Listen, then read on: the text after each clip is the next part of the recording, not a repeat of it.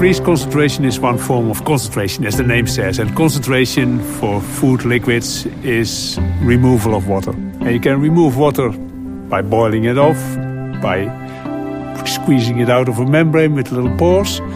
But another way to remove the water is by turning it into little ice cubes. You have the concentrate, the liquid phase, and you have the little ice cubes. And then if you take out the ice cubes, what's left behind is a thick syrup of freeze concentrated liquid. There is a wide variety of products where you can use freeze concentration. You can think of coffee extract for concentrating prior to spray or freeze drying.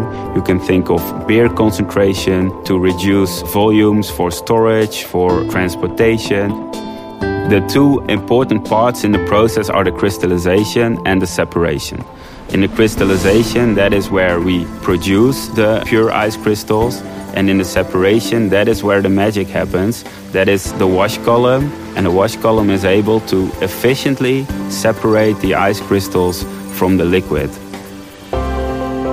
The nice thing about freeze concentration, if you compare it with the technology of evaporation, is that all the components stay inside and at a low temperature. So no nice aromas go away together with the vapor. And there is also no degradation of components because of high temperature. The quality that goes in, goes out, but then in a small volume. In our test center, we have pilot plants available where we can demonstrate the technology on the specific product for the customers. Sometimes we do this to make a sample for the client, so he can test his new product.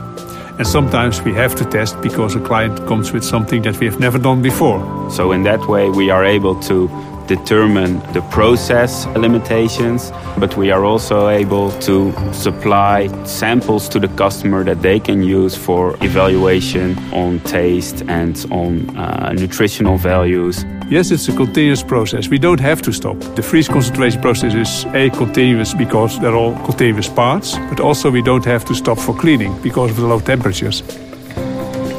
Working with GEA means that you will have a dedicated team to support you from start of engineering up till when the plant is running, and also even after that. We are one of the few specialists in the world who can give you a freeze concentration plant. But being a part of GEA, we are really a company that knows everything about design for food plants.